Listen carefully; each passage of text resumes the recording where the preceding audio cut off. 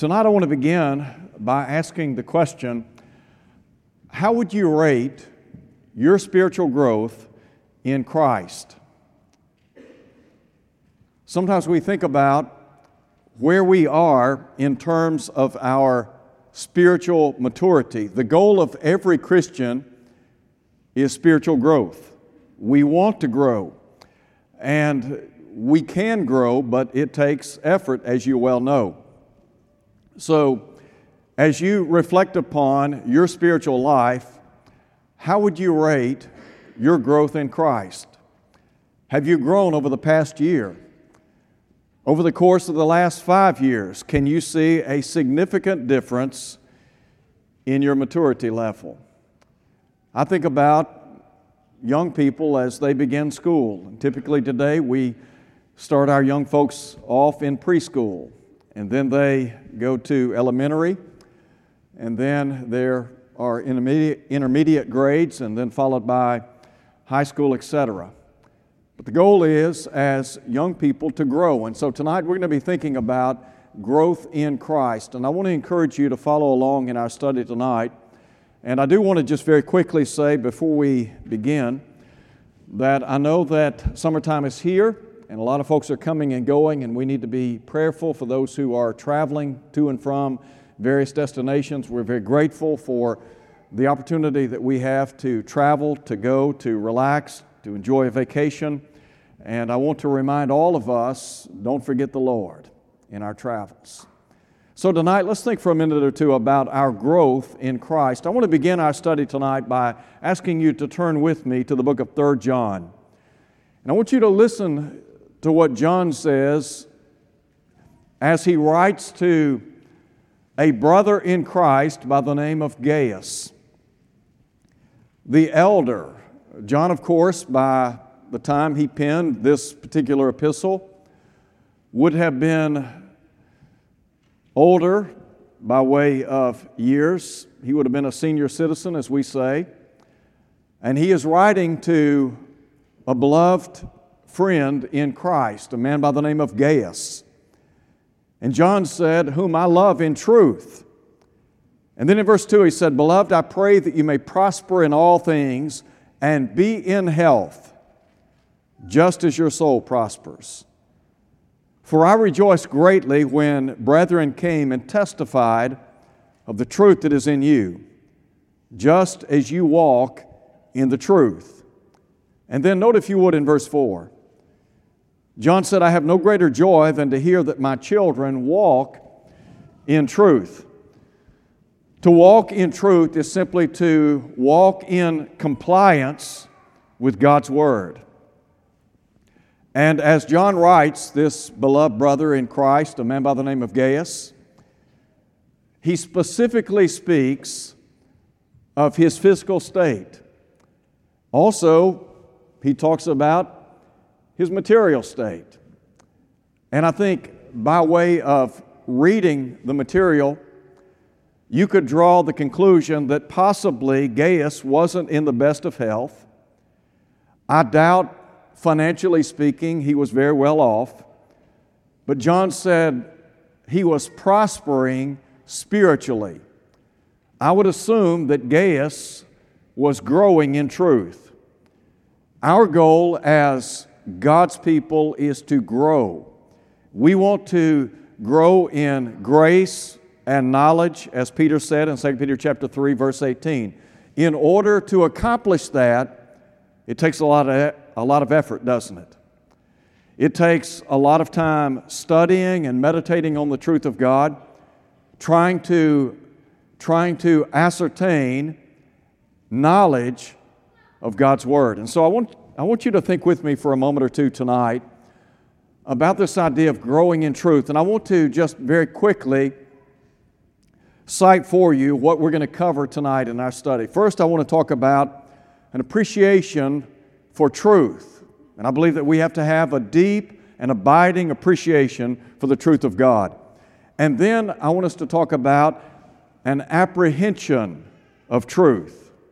And when we talk about apprehending the truth of God, we're simply saying that we can know and understand God's Word.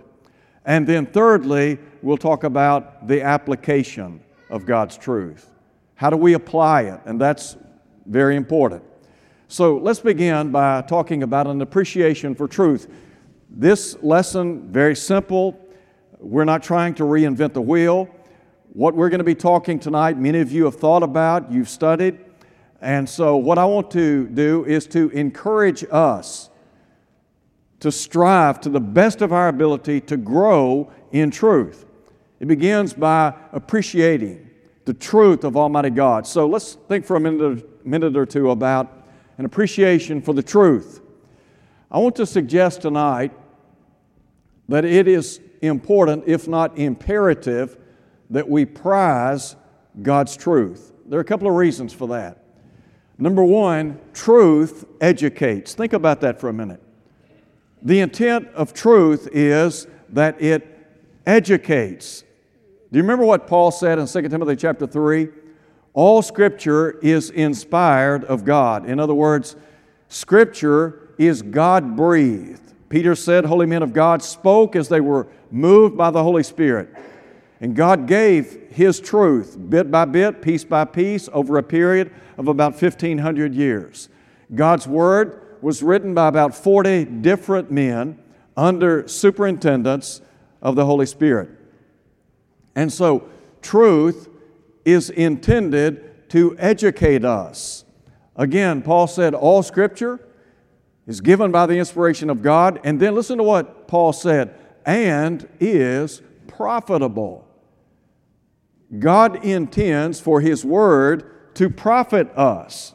Sadly, we live in a day and time when many people fail to understand the profitability of God's Word. God's Word is intended to be a blessing, not a curse, right? God wants to bless us, but the only way that He can bless us is if we live in compliance with His holy Word. And so you think about how truth is intended to educate us, and then secondly, the intent of truth is to elevate us. What do I mean by truth elevating? Wherever God's Word has gone, it has always raised the bar in terms of how people live. You think about how civilizations, past and present, have either been elevated because of truth, or if they have abdicated truth, what happens? There is oftentimes a significant decline, isn't there? Solomon wrote in Proverbs chapter 14, verse 34, he said, righteousness exalts a nation, but sin is a reproach unto any people. Think about the country in which we live tonight. We've been blessed to live in America, and I think about how God has showered this country with so many, many blessings. And if you go back and you look at the history of our nation, you'll see that many of our founding fathers, men and women who invested their lives in the betterment of this country, they had, by and large, a deep and abiding respect for God's Word, didn't they? They believed in the ideals of Scripture, and they really believed that the success or failure of our nation was tied to our allegiance to God and His Word. And so, as Solomon said, righteousness exalts a nation.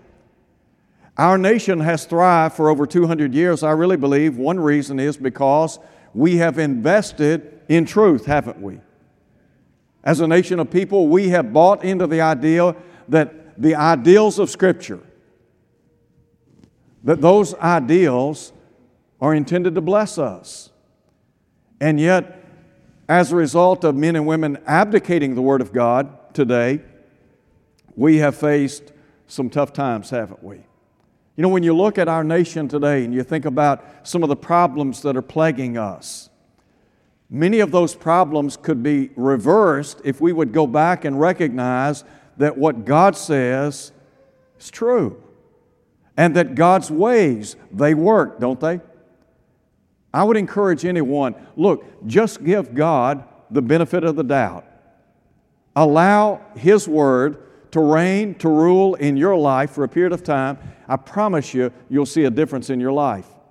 If our nation would step back and recognize that our prosperity has been tied to our allegiance to God and His Word, it'd be helpful, wouldn't it?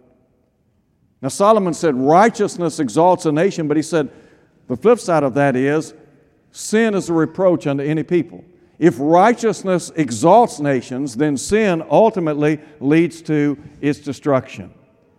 And the carnage of nations in the past, the carnage of those nations is there for us historically speaking, isn't it? I mean, ask the question, where is that great Assyrian empire? Where is Babylon today? Where is Greece? What about the Roman Empire? And you think about what a powerful empire that was. Christianity was born in the cradle of the Roman Empire. And yet those nations, those kingdoms, those, well, they're gone, aren't they? Now, not only should we prize the truth, but I want to suggest tonight that we purchase the truth. Here's what Solomon said in Proverbs chapter 23, verse 23. Buy the truth and sell it not. Do you remember what the psalmist said in Psalm 119 many, many years ago? He said, my heart stands in awe of your word. Now think about that for a minute. The psalmist in the long ago is saying, my heart stands in awe of your word. Wonder why that was the case. Why do you think the psalmist of old had tremendous respect or reverence for the Word of God? Could I give you a couple of reasons? Now, Solomon said, buy the truth and sell it not. I think number one, because truth brings peace. Look at people in our world today. Isn't it amazing the problems that people are having in America today? Many of those problems self-inflicted. I mean, look at the numbers, the vast numbers of people in our nation tonight who are struggling with various types of addictions, whether it be alcohol, prescription drugs, some other type of chemical substance. I mean, there are people tonight who right now are looking for a fix. They're trying to find a fix somewhere from someone, aren't they? Do you think they have peace in their life? And then look at the number of homes across America that are in trouble. Look at the number of husbands and wives that when it's all said and done have no peace. I'm talking about their relationship is not one of peace. You know, Jesus said one time, a house divided against itself cannot stand. But God intends for marriage, the home, He intends for that to be a peaceful domain, doesn't He? I mean, doesn't God want us to live under the umbrella of peace and harmony? Sure He does. You know, as Christians, we enjoy peace with God.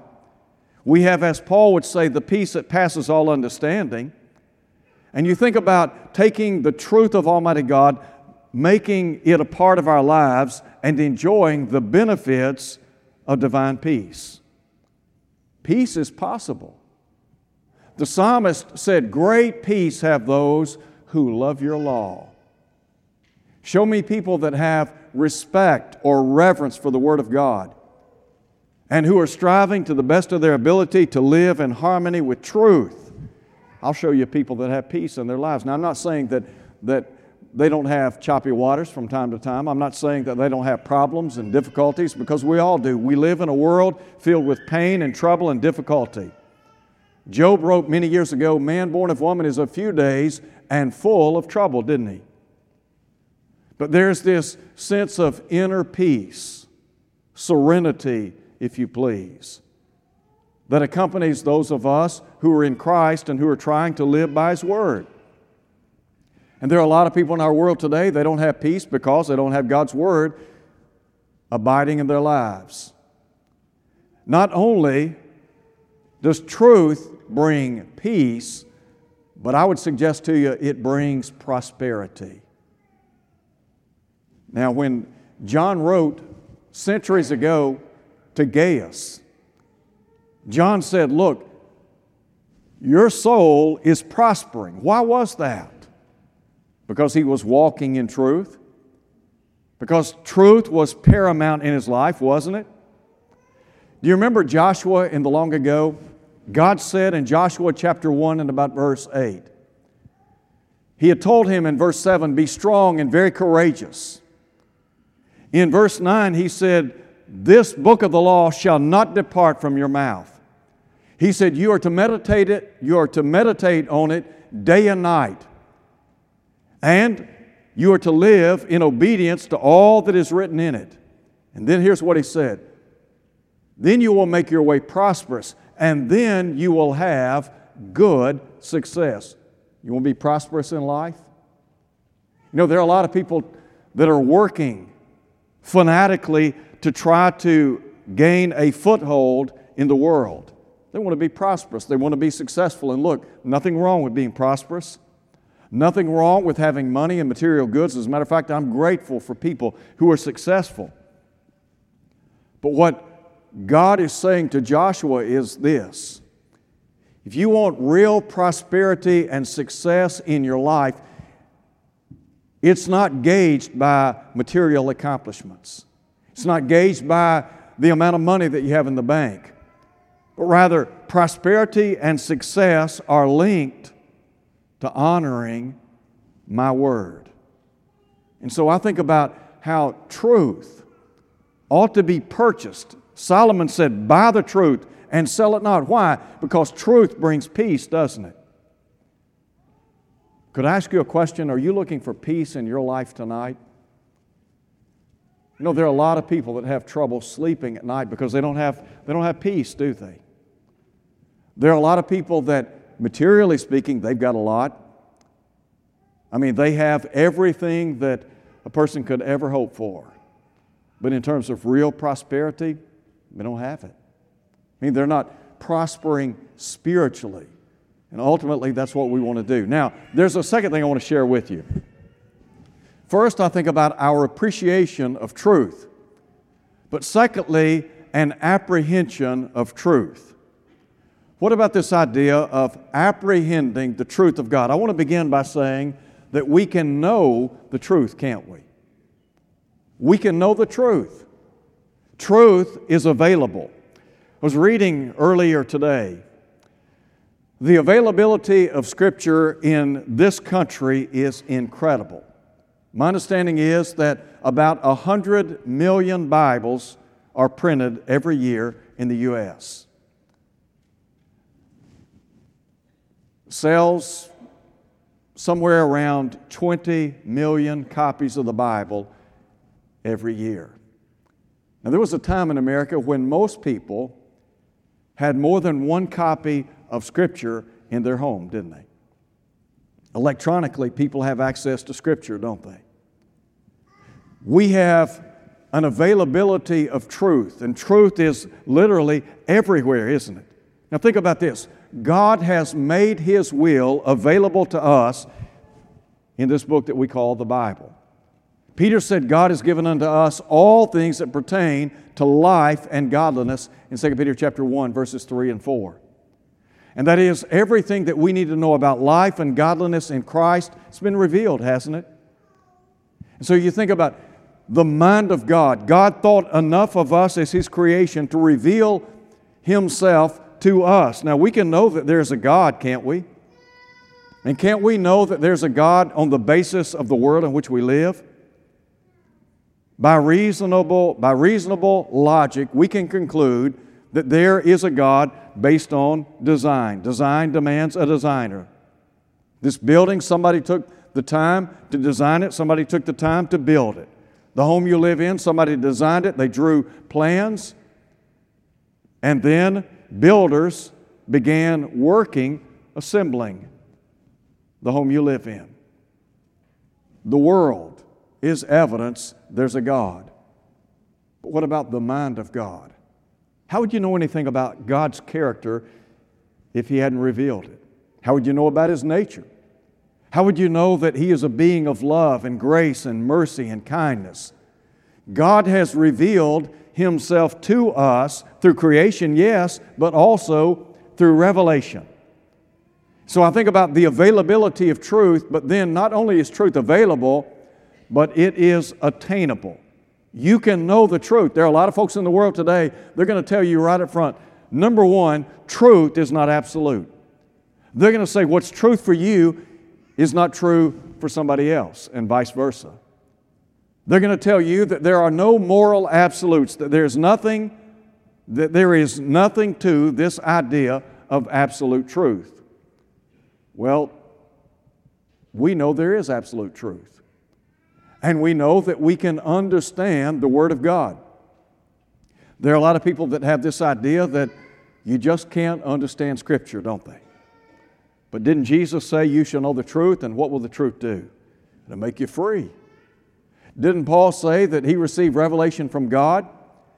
And didn't he say that he took that revelation and wrote it down in a few words, whereby when you read, listen to him, you may understand my knowledge in the mystery of Christ.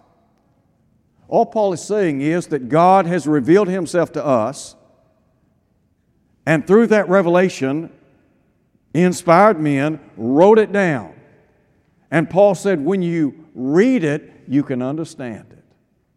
In Ephesians chapter 5, here's what Paul said, do not be unwise, but understand what the will of the Lord is. Now, I will grant, it takes a lot of effort.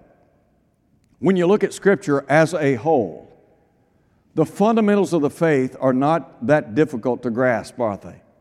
When we talk about God's plan of salvation, the church, when we talk about the work of the church, worshiping God, etc., those are just basic fundamentals of truth. I had a professor many years ago that used to talk about the fundamentals of the faith, and he identified them as the cardinal doctrines of the New Testament. The deity of Christ, the resurrection of Christ, the virgin birth, etc. Those are cardinal doctrines of the New Testament. So, can we understand truth? Well, the answer is yes. Now, it's going to take effort. Do you remember Peter in 2 Peter chapter 3 talked about some of the writings of Paul? And he said some of the things that the Apostle Paul wrote are hard to understand. He did not say we can't understand what Paul wrote. He's simply saying that there are some things that are difficult to understand. In other words, it's going to take some time. Meditation. You're going to have to spend some time examining God's Word. I mean, think about the various realms of study in the world today. People that want to be a medical doctor, that want to get into the field of medicine. It doesn't happen overnight, does it? I mean, you go to college, and then you are accepted into medical school. You spend 4 years in medical school, you do a residency, and then if you specialize in a particular part of the human body, then that education is extended on out. Hopefully and prayerfully, you get to a point of competency. Well, that's the same with truth. We've got to invest in a study of the Word of God if we're going to know it. And I really believe that if we spend time studying and meditating on the truth of God, we can know it like the back of our hand, can't we? If we don't know God's truth, let me ask this question. Whose fault is that? If we don't know the truth of God, whose fault is it? Is it God's fault? Is it the elder's fault? Is it the deacon's fault? Is it the preacher's fault? Now, I understand elders have the responsibility of feeding the church of God, and in that feeding process, they have the authority over the pulpit and the classroom, and so they have to make sure that what's being taught and preached is truth, don't they? But ultimately, if we're going to know the truth, it's going to take a lot more time than just, 3 or 4 hours a week? You will never fully comprehend the truth of God if the only time you're feeding on that Word is Sunday morning, Sunday night, Wednesday night.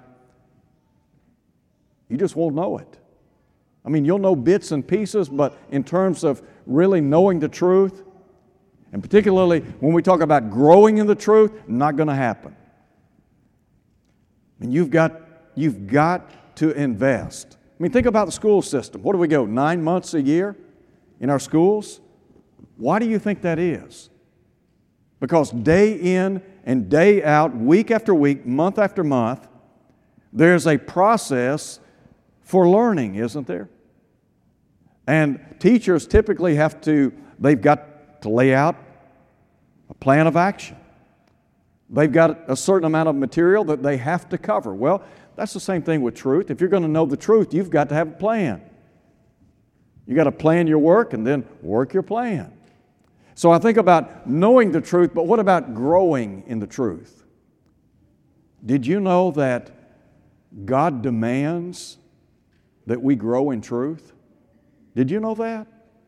Think about what Peter said in 1 Peter chapter 2, verse 2. He said, as a newborn baby, desire the sincere milk of the Word. Why?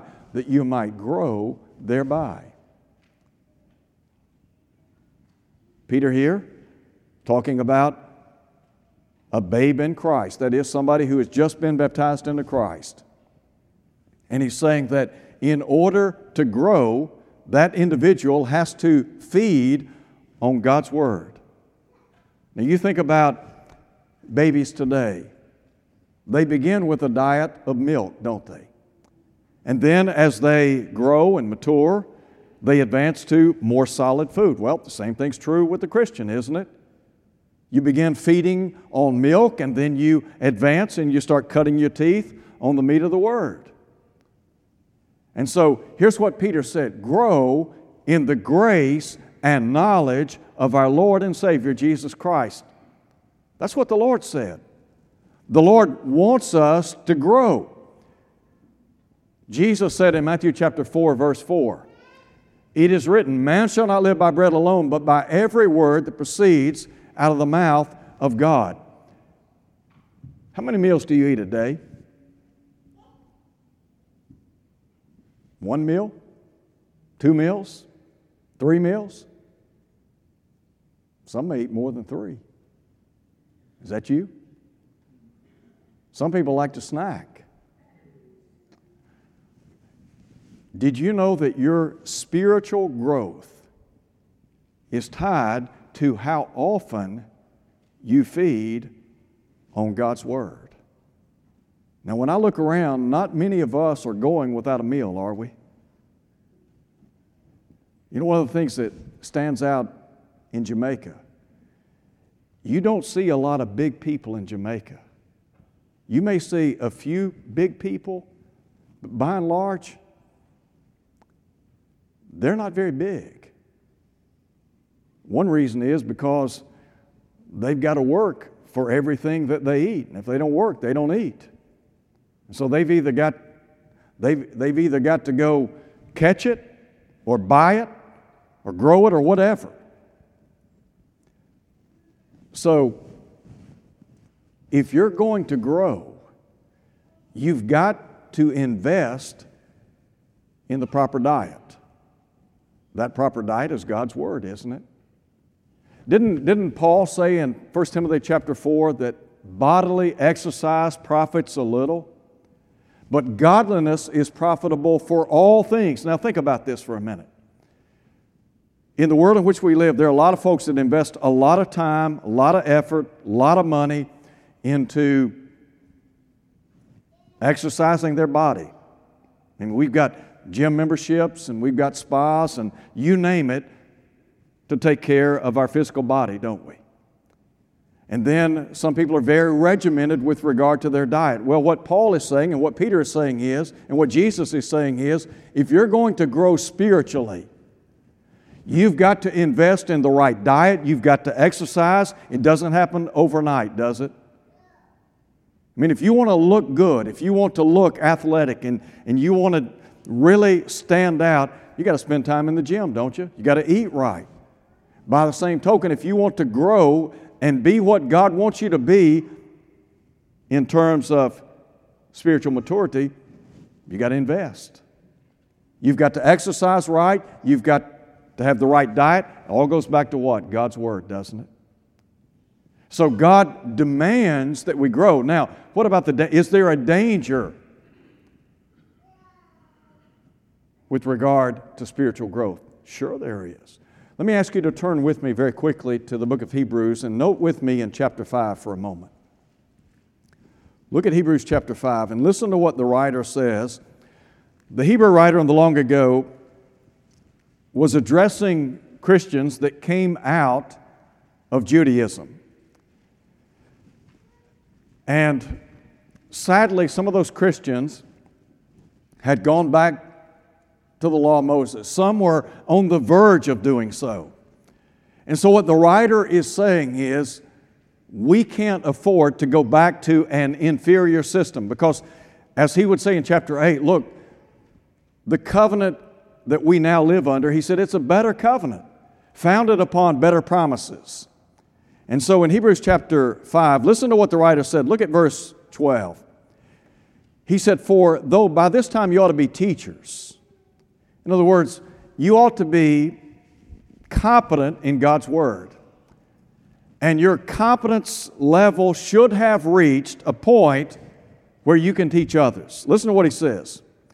For by this time you ought to be teachers. You need someone to teach you again the first principles of the oracles of God. Now wait a minute. Could he be talking to some of us? Could he be talking to some of us in this day and time?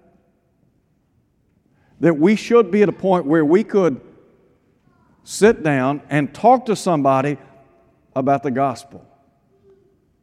But we haven't grown. And because we haven't grown, we need someone to sit down with us and refresh us with regard to the ABCs of Christianity. So listen again. For though by this time you ought to be teachers, you need someone to teach you again the first principles of the oracles of God, and you have come to need milk and not solid food. He's writing to Christians that should have reached by this point in time a level or a measure of spiritual maturity. But he said, you know what? You haven't grown as you should have. And because of that, you're not qualified to feed on the meat of God's Word. So what you need is milk. Look at verse 13. Everyone who partakes only of milk is unskilled in the word of righteousness, for he is a babe. But solid food belongs to those who are of full age. That is, those who by reason of use have their senses exercised to discern both good and evil.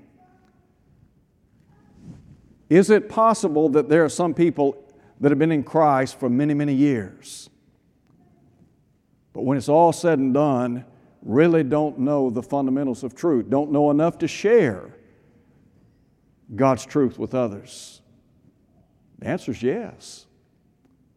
I mean, imagine, if you can, the picture that the writer here is painting. I mean, could you imagine a 19 or 20-year-old coming home from college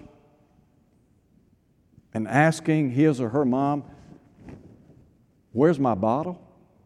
I mean, could you imagine that? I mean, could you imagine dropping by somebody's house and here are the teenagers and they're all gathered around watching television, they all got a bottle in their mouth? What would you think? Something not right with this picture. Isn't that what you would think? It's what I think.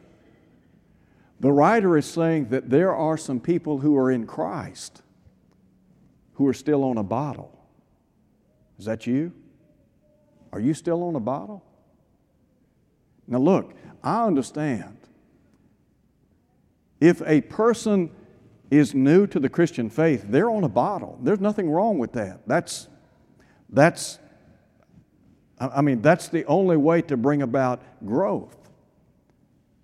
But the writer here is talking about people who ought to have been advancing in their faith. The problem is, rather than advancing, they were living in a state of spiritual immaturity. That's the danger. And that's what the writer here is addressing. Now look at verse 14, if you would. Solid food belongs to those who are of full age or those who are mature. That is, those who by reason of use have their senses exercised to discern both good and evil. Do you know what the writer is saying? That as you spend time exercising and feeding on the Word of God, here's what happens. The byproduct of that is you have the ability to discern between what is right and wrong, what is good, what is evil, what is truth, what is error. But you can't do that if you don't know God's Word. If you're not growing, then really spiritually speaking, you have a liability on your hands. And so the writer is saying, look, you've got to advance. Now, the good, I guess the flip side of this, the good side is, if you haven't grown, you can grow. If you want to grow, you can grow in Christ. You just got to put your mind, you got to set your mind to it, don't you? Now, there's a third thing I want to share with you very quickly. Our time's gone. It has to do with an appreciation for truth. Now, when John wrote to Gaius, he said, I rejoice greatly when brethren came and testified of the truth that is in you, just as you walk in truth. I have no greater joy than to hear that my children walk in the truth. God's Word will never benefit us if we don't make application, will it?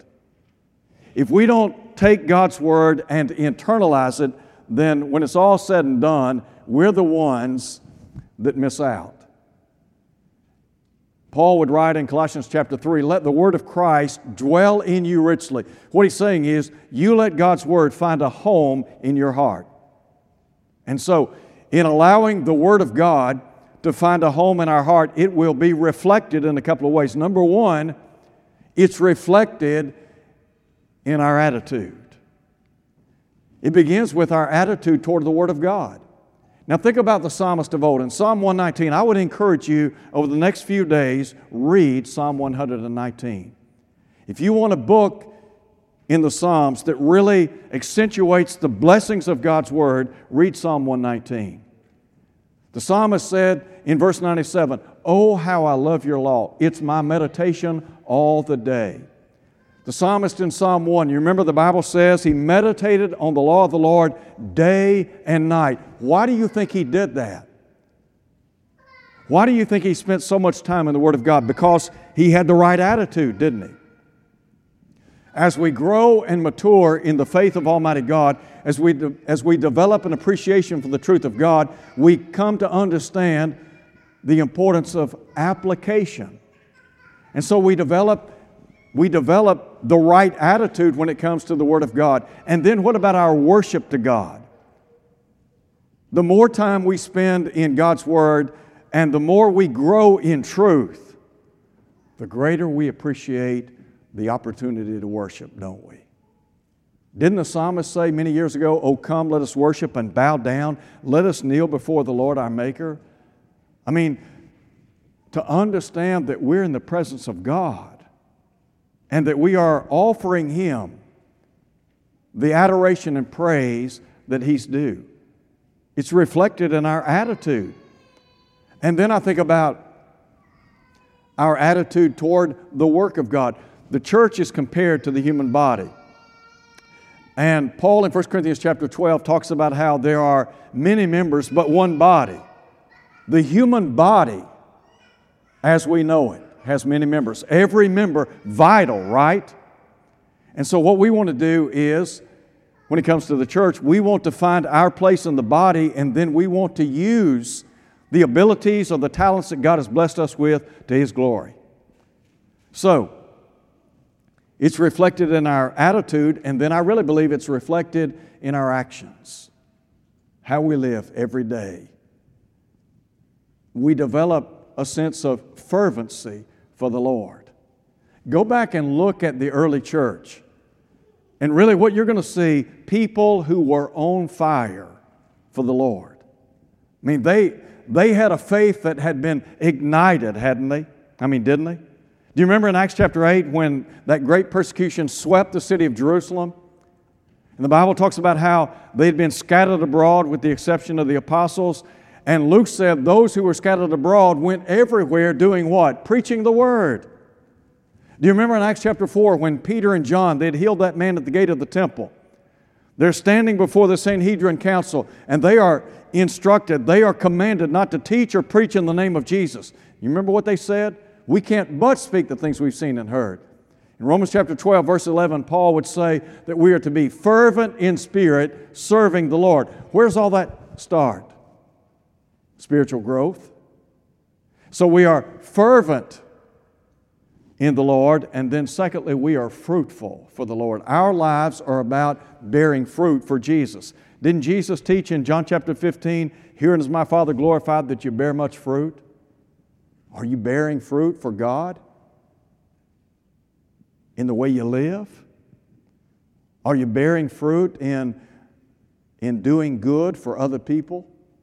In encouraging and helping and serving and praying for others? And then finally, it's reflected in our faithfulness to God. Because as we grow in Christ, we come to understand that what God's really interested in is faithfulness. Living for Him day in and day out. Is it easy? No. Sometimes it's really tough, isn't it? And sometimes life is a roller coaster, up, down, up, down, up, down. But we're faithful, come what may, through good times, through bad times, because we have grown in Christ. Somebody asked me the other day, with regard to 2 Corinthians chapter 4, where Paul talked about the inward man being renewed day by day. He asked, how does that happen? I said, well, one way is by reading and studying and growing in the Word. Another way is as we face the various trials of life, sometimes those things stretch our faith, don't they? I mean, the trials of life have the ability to refine us and to make us grateful for our relationship to the Lord, our dependence in the Lord, the hope of heaven, etc. Tonight I want to close by saying, if you're not growing in truth, you can. You've just got to decide right now. Make the decision. Maybe I'm not where I want to be, but I plan to grow. I plan to be more knowledgeable, more mature this time next year. Rome wasn't made in a day, was it? And we're not going to make a mature Christian overnight, but in time, we can become more what the Lord would have us to be. If you're here today and you're not tonight, if you're not a Christian, I want to encourage you to come to Christ. You know what Peter told those assembled in Jerusalem on Pentecost Day, what he said to them is still gospel today, isn't it? Repent, be baptized in the name of Jesus Christ for the remission of sins. If you do that, God will put you in the church. And you'll live in hope of life eternal. If you're here tonight and you're not what you ought to be as a child of God, you're not faithful, and you need the prayers of the church, look, we would be more than happy to pray with you. John said if we confess our sins, He's faithful and just to forgive us, to cleanse us from all unrighteousness. So tonight we encourage you to come as we stand and sing.